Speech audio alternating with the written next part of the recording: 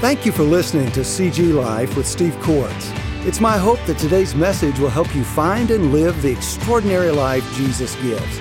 After listening to this podcast, I'd like to invite you to connect with me on Facebook, LinkedIn, Twitter, and Instagram for more updates and resources. It's great to see you on this Sunday morning. We've been looking at Jesus, Christ above all, and we've been saying that as a part of this series, what we're really after is we want to see Christ as He is, and that means seeing all that Christ is. We've acknowledged that because of the uniqueness of Jesus' life, the way He lives, the very essence of His life, calls out of us a couple of questions. Who is this? And what does this life mean? Who is this and what does this life mean? Now, we've acknowledged that the New Testament doesn't give us a single description of what Jesus looked like physically, but the power of who He was in terms of His character is what draws out of us this set of questions. That Jesus has had an extraordinary impact on humanity cannot be gainsaid. I don't know if you know this or not, but not only has Jesus left His mark on our Western society such that the individual matters and life matters to us, even though we are in a secular set of societies in the West, even though that is the case, and even though His influence might seem to be diminishing, still in all of our institutions, the core values ultimately flow out of His teachings. But it's not just in the West that Jesus has had influence. Today in our nation, in our world, there is not a continent, there is not a culture in which Christianity has not become established. In fact, percentage-wise, there are more Christians today globally than there have ever been in human history.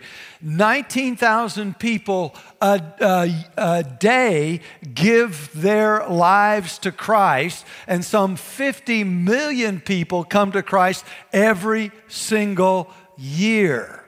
And so the influence of Christ and the influence of Christianity is a global phenomenon. No faith expression has more influence, more reach than Christianity. No single human life has made a greater difference or had a greater impact than the life of Jesus.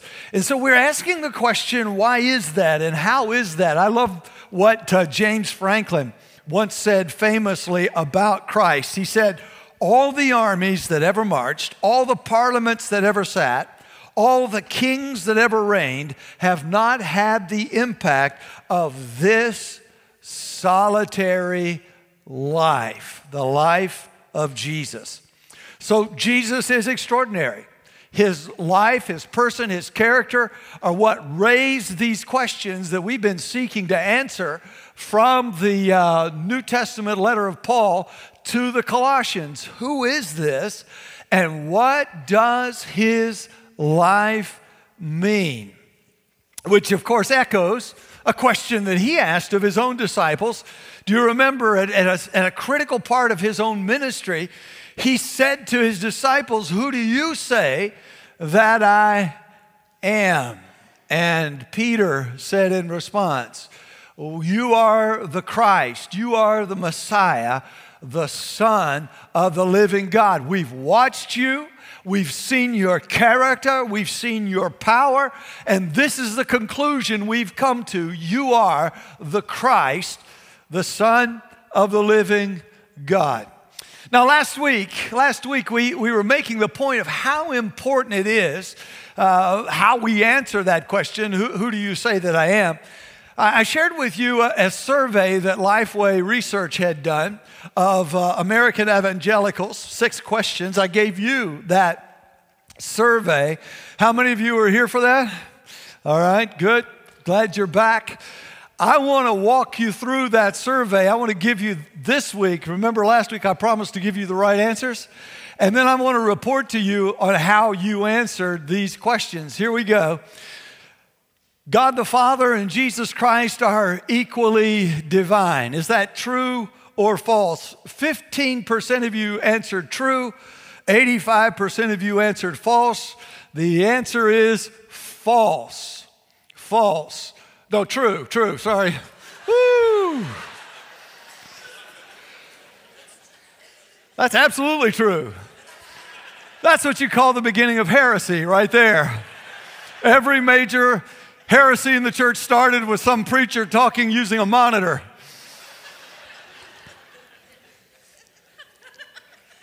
See, I'm going to give this away. I was looking at the answer to the second question and not thinking about what I was saying, which just goes to show, this is good for you. I always want to give you application. Whenever you're preaching, pay attention to what you're saying. There we go. How about we start over? 93% of you got it right, 7% of you got it wrong. And the answer is true. God the Father and Jesus Christ are equally divine. Oh my goodness. Sherwood Forest, bless you. Okay, here we go. Number 2. I've already given this one away. Jesus is partially divine and partially human. The answer is false. The answer is false. And 15% of you answered true. 85% answered false. Jesus is fully God, as Paul tells us here. It is also at the same time fully man. The Word became flesh. The Scripture says the eternal Word of God, the eternal Son of God became flesh and dwelt among us. And He is fully human and fully divine without any mixture or confusion of the two. Let's go to number 3. God the Son is uncreated. 53% answered true, 47% answered false. You were kind of split on that. The answer is true. He is uncreated. He has always existed. Now, I know we're close to Christmas and you're thinking about His birth at Bethlehem, but the question is God the Son created or uncreated? He is uncreated. He has always existed, always existed. Number 4, the Holy Spirit is a force or a power. Now, this one really surprised me. 63% of you said true, and 37% said false. It is false. The Holy Spirit is not a power. The Holy Spirit is a person. The Holy Spirit is not an it. The Holy Spirit is a person. He can be grieved. He can be lied to. He is a person, has a personality, has the capacity to undertake endeavors himself. He works, he leads. He is a person, not a power. You cannot grieve or upset electricity. Electricity has power. The Holy Spirit is not just electricity. He is the third person of the Trinity, to be sure, and He does give to God's people power. No question about it, but He is not power. He is a person. He is not power. He is a person. Number. I'm not as bold as I once was. Number 5, the Holy Spirit is less divine than the Father and the Son. Now, this is curious to me. 1% of you said true, and 99% of you said false. So you got that right. And so it's important. Just go on and let's say the Holy Spirit is not a power. He is a person, and He is fully divine, just as the Father and the Son are fully divine. Finally, and this one was another surprising one, Father, Son, and Holy Spirit are 3 names for one divine person. Whew, I've got some teaching to do. 75% of you said true, and 25% of you said false. It's false. There is one God, one being who manifests Himself in 3 persons. One essence, 3 persons. And that is a challenge for us to try to grasp. We try to make God fit into what our minds can handle, which is a bit impossible. God is infinite. He lives on a level that you and I can't fully grasp. That is why He sent Jesus, so that we could grasp who He was. But in terms of understanding what He is like, His Word tells us that He is one essence. There is one God who has manifest and reveals himself as three persons. And so each of the three persons share the same nature, undivided, and each of them is distinct and distinguishable, and part of what makes worship rich and prayer rich and living deep is when you understand each of the roles of the three persons of the Trinity. That is why I would recommend for many of you, the Trinity, the whole notion of it has been confusing. I would recommend this book to you, What is the Trinity by David F. Wells. Our staff was shocked that anyone could explain the Trinity in a book that small, but it's just an introduction. But if you've always wondered, and if you want to go deeper in your relationship with Christ, I would encourage you, begin to study and understand the three persons who make up the Trinity and the God who is one, and the God who is one, and the God who is one. All right. So at Sherwood Forest, listen to me, Mr. A.J. Highsmith. I want you to find one person sitting on the front row there at Sherwood Forest. I want you to go get one of these books. I want you to give it to them just as I am giving it to this lady right here, right now. You see, there's always some benefit to sitting on the front row. Just saying. Just saying. All right, here we go. I want you to take your Bibles and turn with me this morning to Colossians chapter 1, verses 15 through 20. You'll find that on page 983 in the worship Bibles provided for you there at Sherwood Forest. As you come in at the Clemens campus, it is underneath the seat in front of you or underneath your seat. Colossians chapter 1, verses 15 through 20, page 983. Page 983. All right, so in this passage from Colossians 1, 15 to 20, we find ourselves engaging one of the most profound descriptions of Jesus to be found in the New Testament. And to this point, we've seen that in this description, Paul has identified Jesus as the image of the invisible God and as the one in whom all the fullness of God was pleased to dwell. As the image of God containing the fullness of God, Paul doesn't mean that Jesus is a mere reflection of God. He doesn't mean that he's a mere representation of God. What he means is that he is the revelation of God. He is the manifestation of God.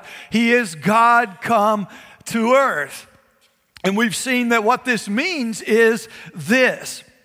It means that everything we need to know about God and everything we can know about God, we find in Jesus and in Jesus alone. He is God's final and best word about himself. And secondly, this means that because Jesus is God, Jesus is supreme over all things and over all people. And because he is supreme over all things and all people, he is also sufficient for all things.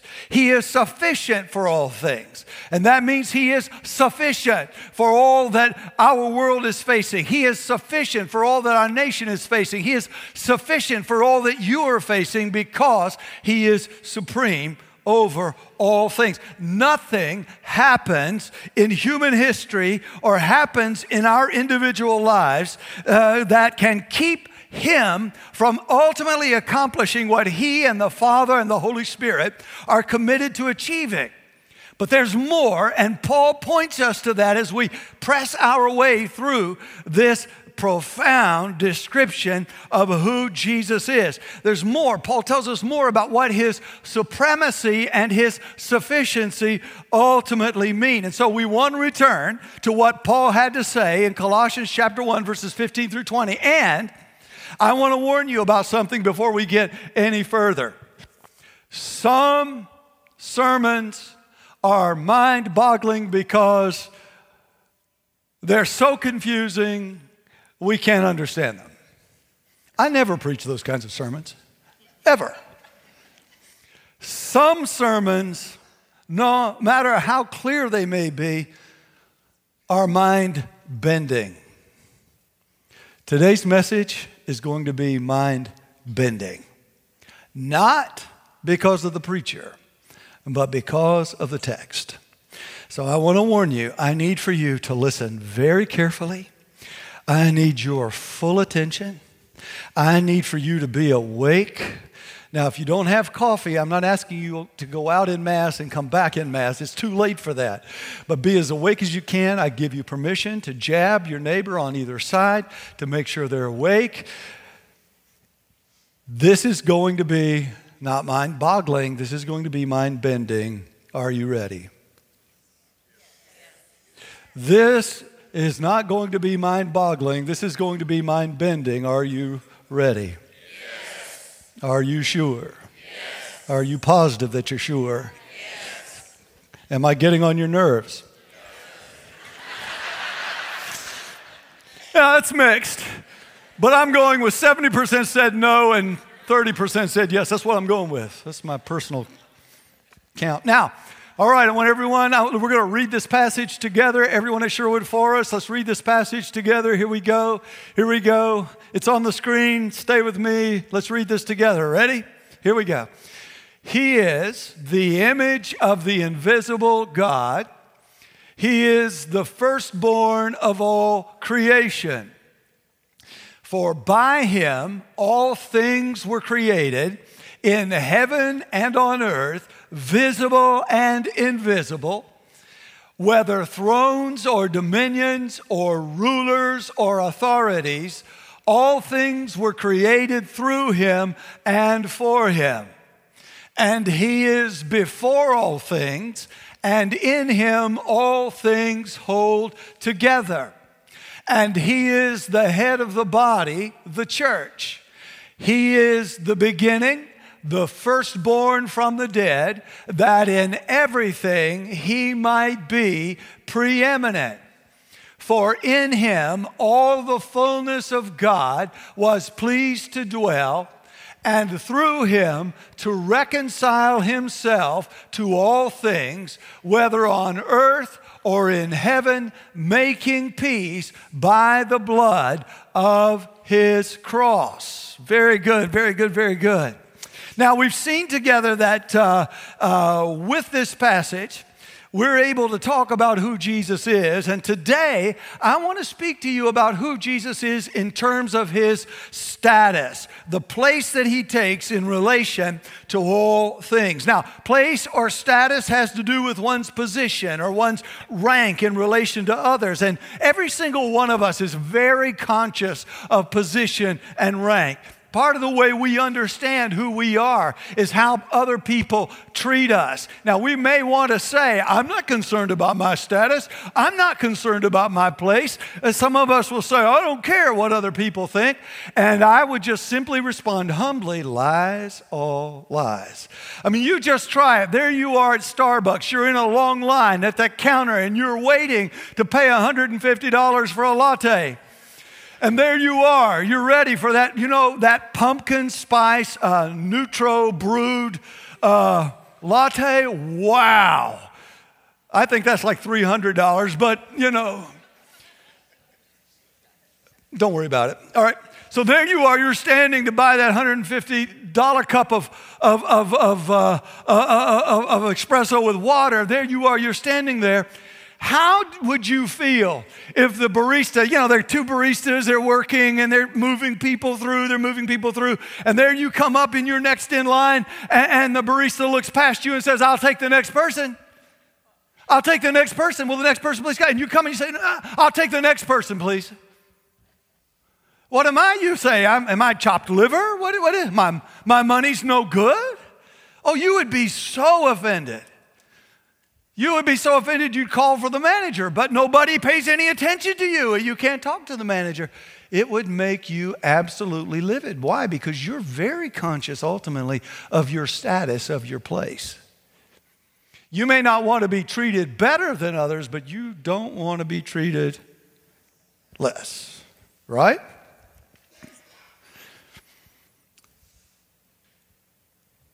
So we're all concerned about whether people gives us thumbs up on our Facebook postings or hearts on our Instagrams. We sometimes measure ourselves by the responses we get because our sense of ourselves is tied to things like this because they kind of show us our place in the world.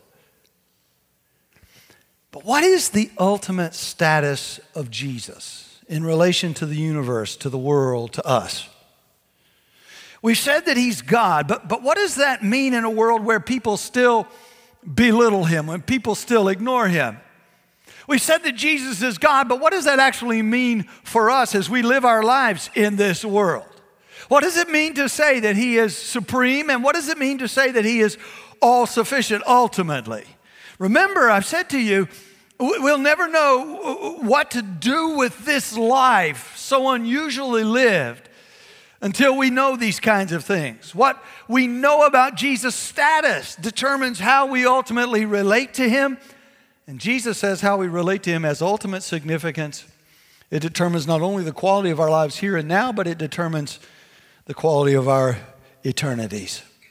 So today we want to continue to unpack Paul's explanation of who Jesus is. And as we've seen in Colossians 1:15-20, Paul gives us three pictures of Jesus as the God we abandoned, and the life giver we lost, and the peacemaker that we need.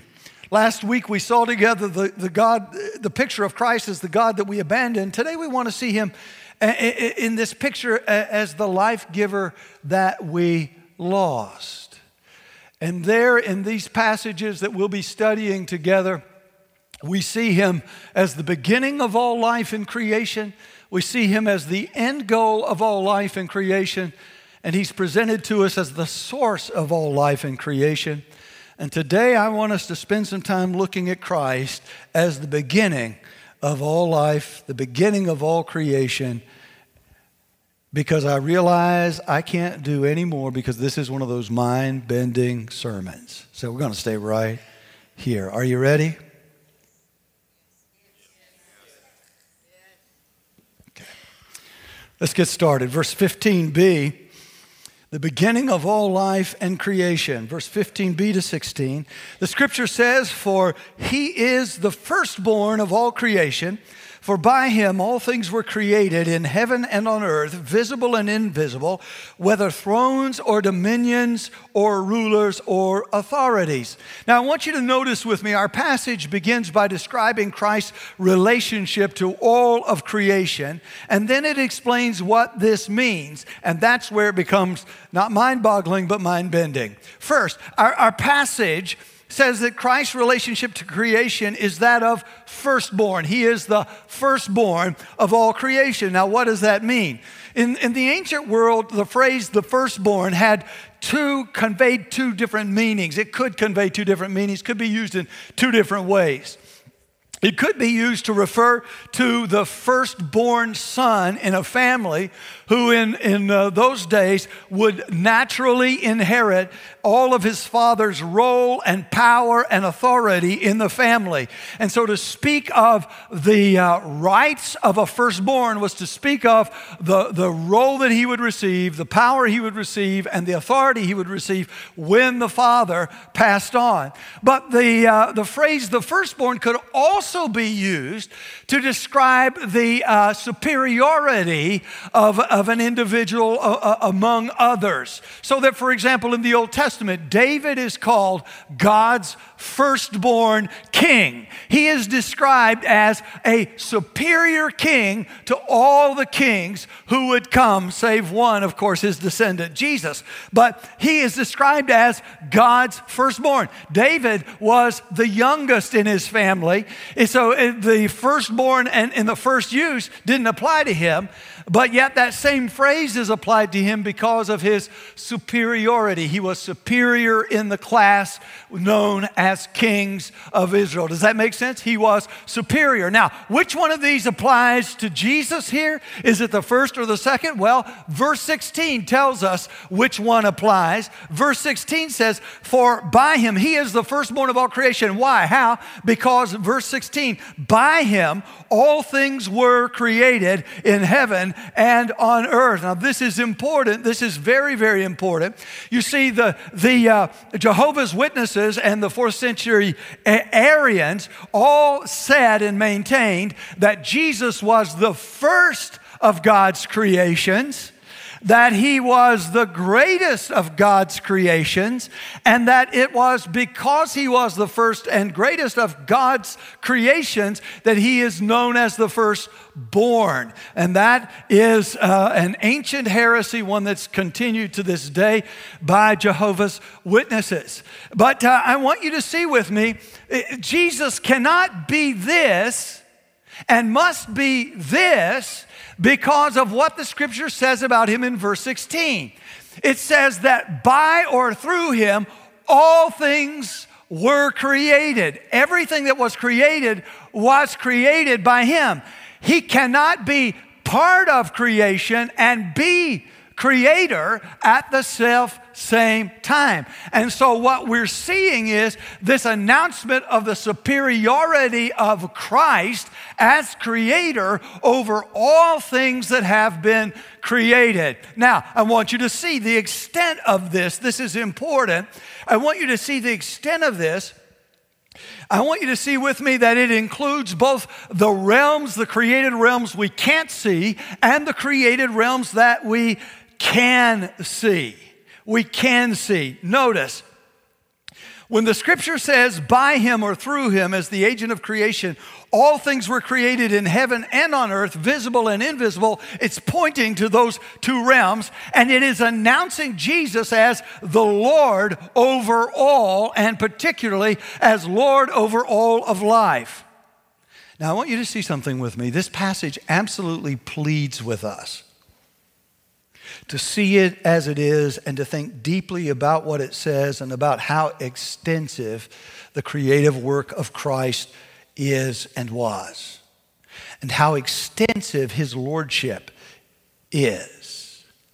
All things includes, this passage says, spiritual creatures or spirits, which are powerful, which govern, which rule and exercise authority in this world and even beyond in a world we cannot see. They are what the thrones, dominions, rulers, and authorities refer to. They are spiritual powers which are at work in ways that we're often only dimly aware of. All things then includes angels and Satan and his fallen angels, demons. Of course, in saying that Jesus created these spiritual powers, it doesn't mean he created them evil any more than he created us as sinners. We chose to sin, and thus we are sinners. He created them as spiritual powers without evil. They chose to be evil, and that's important to see. But the point is, Jesus is creator of a realm that impacts us that is largely invisible to us. At the same time, Jesus is the creator of all things that we can see. And so the point ultimately is this: everything we can see and everything in existence we can't see owes its origins to Jesus. He is the agent of all creation everywhere. And everything in existence is finally his by virtue of his creative work. I love this quote from Abraham Kuyper, who was one time prime minister was the Dutch prime minister and also a theologian. Describing Jesus, he says, "There is not a square inch in the whole domain of our human existence over which Christ, who is sovereign over all, does not cry, mine, mine, mine." Every aspect of every realm, seen and unseen, ultimately, finally belongs to him. Why? Because he created it. He created it. Now, it's in the realm of the seen that our minds begin to bend when we try to think about what this passage actually says about Jesus and his creation of the heavens and the earth. Here we go. Are you ready? Sit up. Go ahead and poke your neighbor just to make sure they're here, because it's going to take. And if your neighbor's a ways away, just look at them.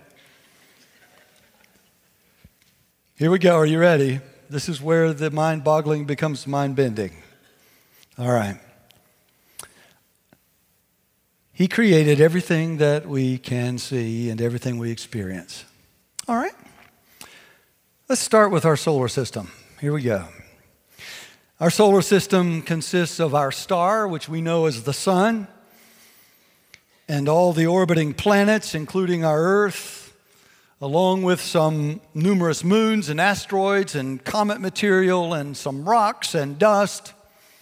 That's our solar system. But our solar system is tiny compared to our galaxy, the Milky Way.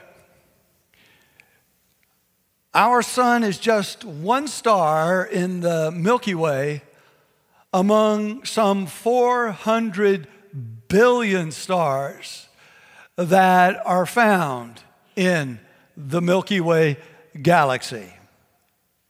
Our sun is one among 400 billion. So how big is the Milky Way? It's big. Did you get a straw when you came in? Okay, I want you to pull your straw out.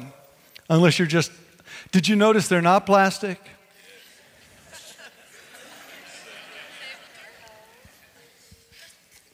We don't want any turtles getting straws stuck up in their noses. Hey, this is my Father's world, right? You got your straw? All right, here's what I want you to do. I want you to take that straw and I want you to look through it and I want you to find a spot on the ceiling. I want you to find it, hold it there, because right now you're being photographed because we want to use this. Ah, look at that. Come on. Just find one spot. All right. Do you see that one tiny spot? Can you see it? Some of you are having trouble. If you take that tonight and there's a clear sky and you look into the sky with that straw, you have just captured 10,000 galaxies.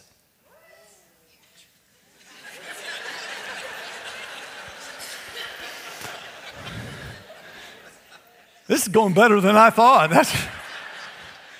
Can you come back for the next service? Do the same thing? Perfect. Might even be a free book in it for you. 10,000 galaxies. But how big is our galaxy and how big? If we were to shrink down our sun to the size of a grain of salt, okay? Now see, I've got way too many suns in there. You're going to have to trust me on this. I know you can't see this grain of salt. I can barely see it, but I'm going to get rid of all these other suns or stars. I mean, there's 400 billion in our galaxy. Who cares? I mean, they're everywhere. Okay, you're going to have to trust me. I've got one. There you are. That's our sun. Now, I want you to hold your hand out. Will you do that and pretend like you've got one grain of sand in the center of your hand? Come back here, son. Okay. All right. Now go an inch from the middle of your hand and draw a circle. If we shrunk, keep going, that's Pluto. That's Pluto. If we were to shrink the sun down to the size of a grain of salt or a grain of sand, that would be the size of our solar system. Okay, you got that in front of you? Now here's what I want you to see.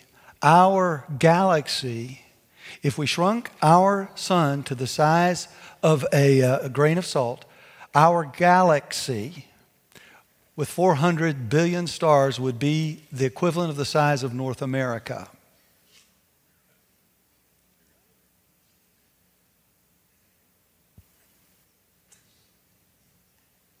So you say, I can't see the sun. No, you're too far away. I mean, think about this just for a minute. You can't see it, and you're in the same room with me. Our galaxy is the size of North America. All right.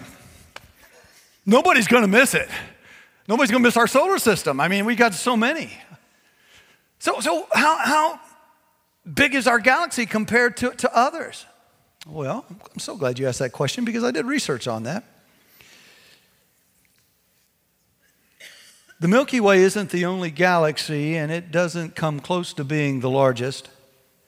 Whereas our galaxy has 400 billion stars, some spiral galaxies have more than 1 trillion stars, and giant Elliptical galaxies have 100 trillion stars.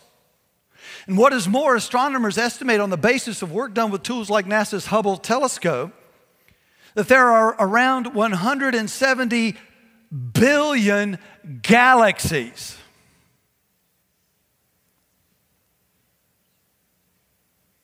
In the universe we can see.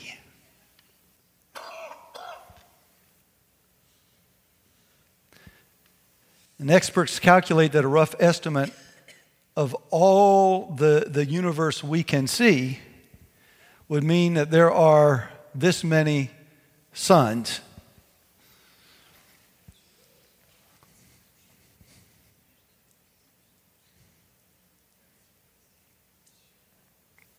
That's 1 septillion, in case you're wondering. That's more money than Bill Gates has.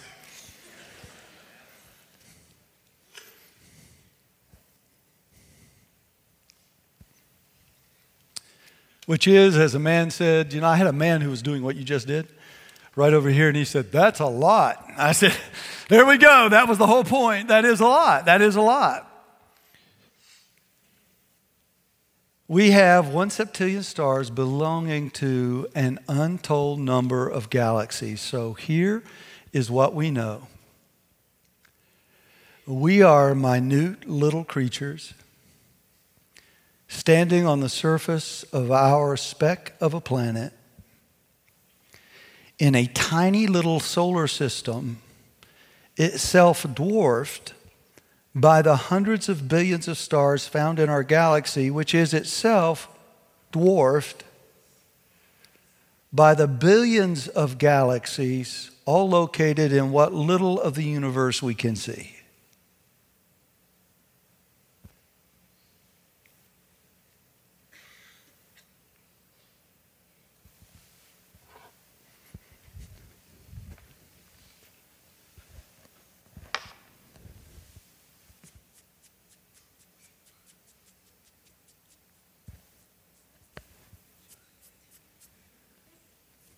I can't see you.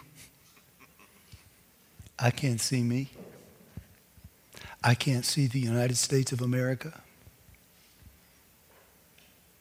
I can't see Democrats. I can't see Republicans.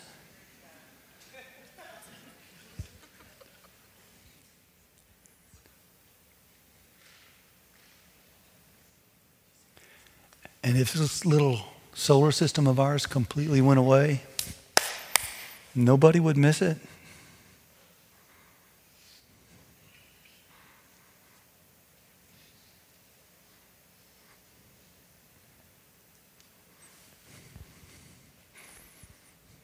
That's what we know. But here's what we need to know. The one who created all of it has found us.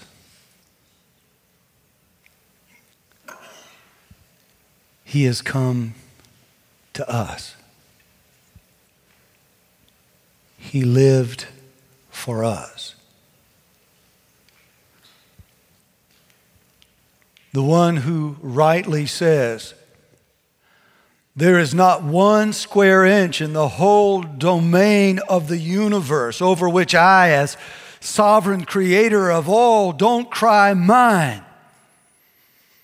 The one who holds not a solar system, not a galaxy, but the entire universe in his hand.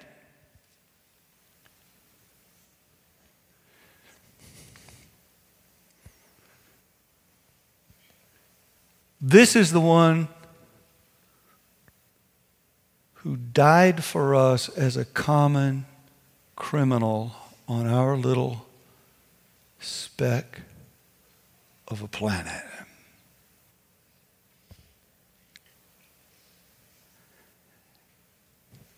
He died in our place so that we might have the chance to live.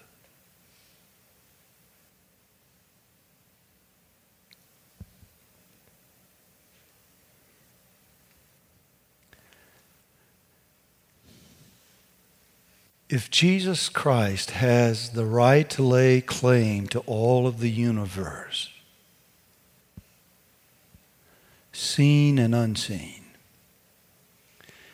every one of the 170 billion galaxies that we know about,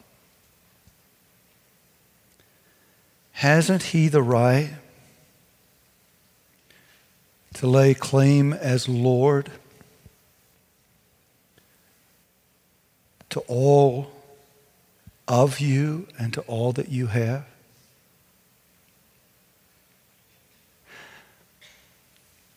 You see, there are many of us who are glad to celebrate and welcome Jesus as King, as God's King come to rescue, as God's King come to save. A lot of us who celebrate his rescue, but who in reality have never really truly celebrated or welcomed him into their lives as Lord.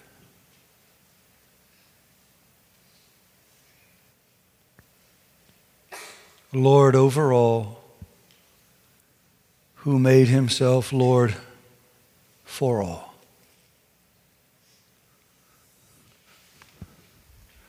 You see, you can call Jesus King without making Jesus Lord.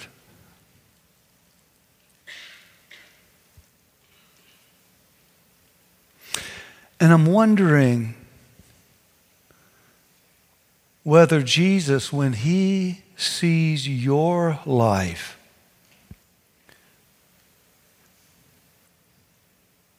and all that he has put in your hands, I'm wondering whether Jesus, who is Lord, can say, there is not one square inch of this life that I cannot claim and use as my own.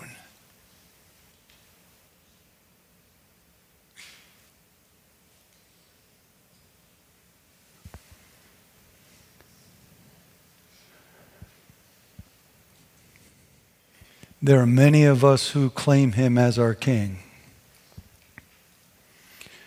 But the question is, do we recognize him as the Lord? My hope in my heart is from this day forward, you will never utter those words again without a deeper and better understanding of what it is to say, Jesus is Lord of all.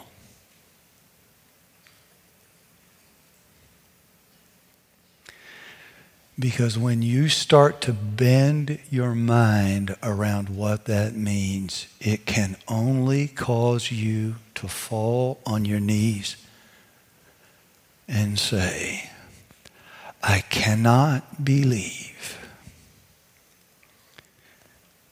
that you would pay attention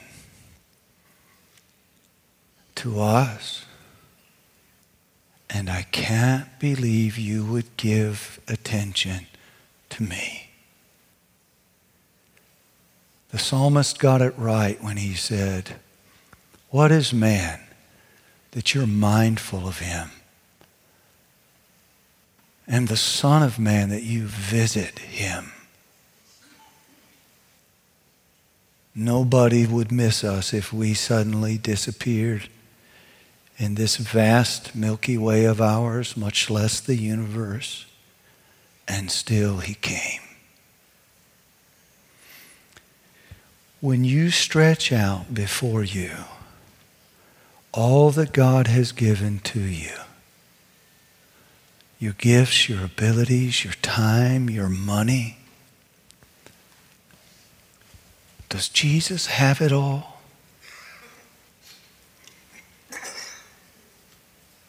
He didn't just come to save you.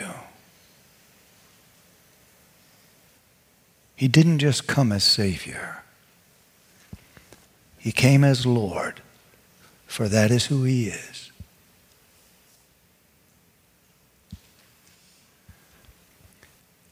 And we have a choice. Either we will live now, acknowledging him as he really is, or we will do it later. Today we have the opportunity. Later, it will be by compulsion. There's coming a day, the scripture says, when every knee will bow and every tongue will confess, not that Jesus Christ is King, but that Jesus Christ is Lord.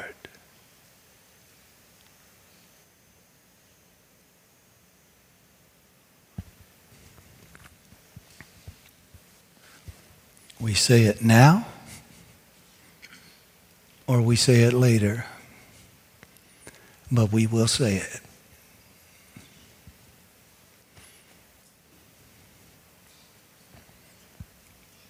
Does he have all of you there is to have?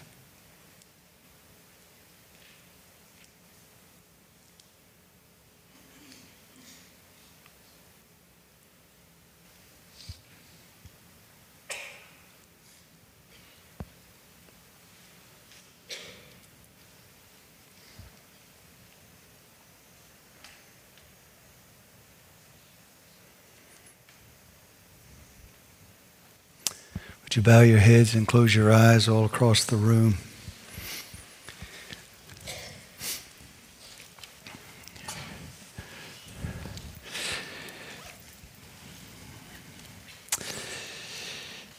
You know, I realize there are bound to be people in this room for whom this view of the cosmic Christ coming to die is new. That he would die on the cross to take away sin so that we might live, even though we didn't deserve it, is at the very heart of what Christians call the gospel, the good news. And for some of you, that is new. You've always wanted someone to love you deeply and love you well. But this exceeds all your expectations. And I get that. Because it was when I began to understand that he captured my heart and my life as well. For some of you, life has been empty and frustrating and without real purpose or meaning. And the story of your life has been the story of struggle, of putting up fronts, of hungering for life but never being able to find it. And somehow deep in your heart, you have known you needed someone greater than yourself. You've tried to find him or her in all kinds of ways. It's not happened. The creator of the universe, Jesus himself, came for you, but he comes to you today and offers to give you himself and to give you the life you've looked for all of your life. It begins when you acknowledge your sin and when you are finally ready to say to him, "You be Lord."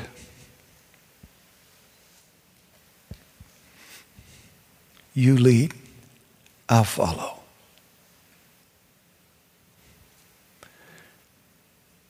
Today I want to give you the opportunity to take that step. Sitting here on this little speck of a planet.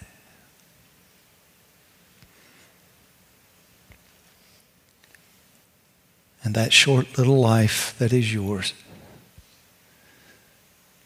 the Creator of the universe calls you to spend eternity with Him.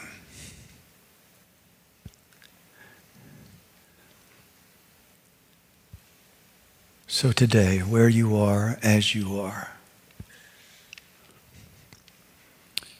go to Him and simply say to Him, Lord Jesus,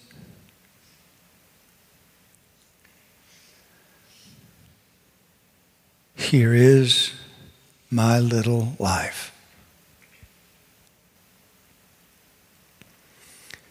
Here are my sins.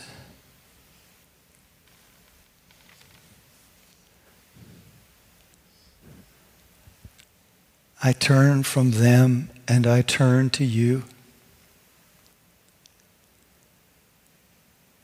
I ask you to forgive me.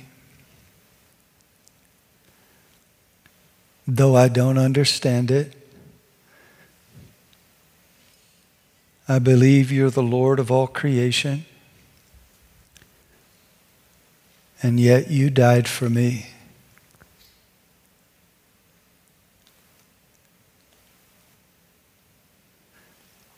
Be my Savior, but also be my Lord. Take all of me.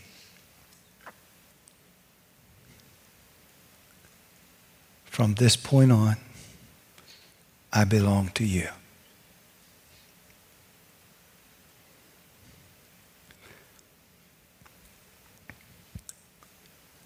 If you prayed that prayer with me,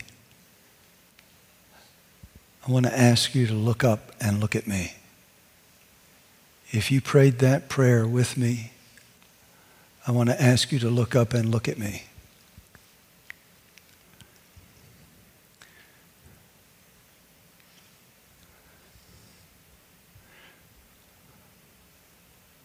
All right.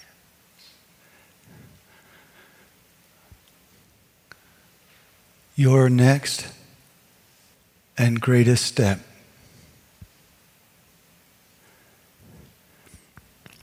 is to let us come alongside you and help you.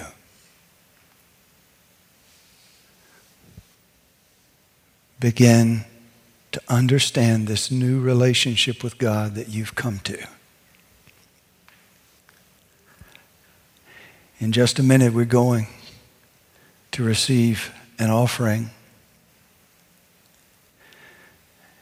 And I'm going to ask you to do something unusual. I'm going to ask you to take a piece of paper. I don't care what it is, where you get it, from the back of the chair in front of you or from your notes. Write your name and the best way for us to contact you, email, phone number. And we're going to help you take that next step. Your life, though small, matters to the God who made you. And that is our commitment to you.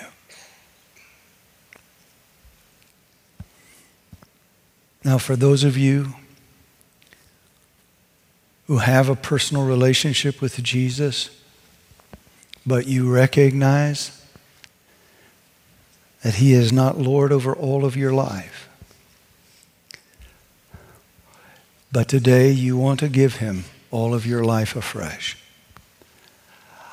I want to challenge you to take that step this morning, to give Him all of you, holding nothing back, because if He is not Lord of all, He is not Lord at all. And to mark this fresh surrender, I want to ask you to stand where you are and simply say, Jesus is Lord.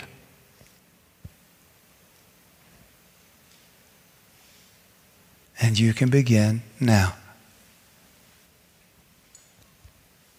Out loud, speak it. Jesus is Lord.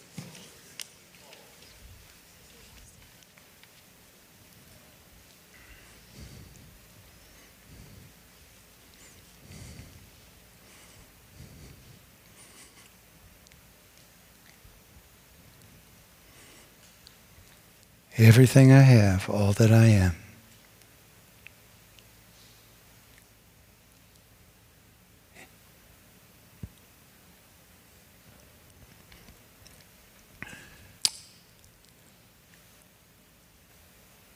Father God, for all that you have done in Christ. Lord Jesus, for all that you've done for us. For the mind-bending ways in which you have come. We thank you and bless you. And we pray, Lord God, that from this day forward we will not acknowledge your lordship as tritely or as easily as we have in the past, but Lord God, that you would cause us more and more to stand in awe of who you are and what you've done. We pray and ask it in Jesus' name. And everyone said, amen. You may be seated. Thanks for joining me today. If you enjoy these podcasts, take a moment to rate and review CG Life with Steve Korts. My prayer is that God will continue to inspire and challenge you in Christ as week by week we apply the gospel faith to real life.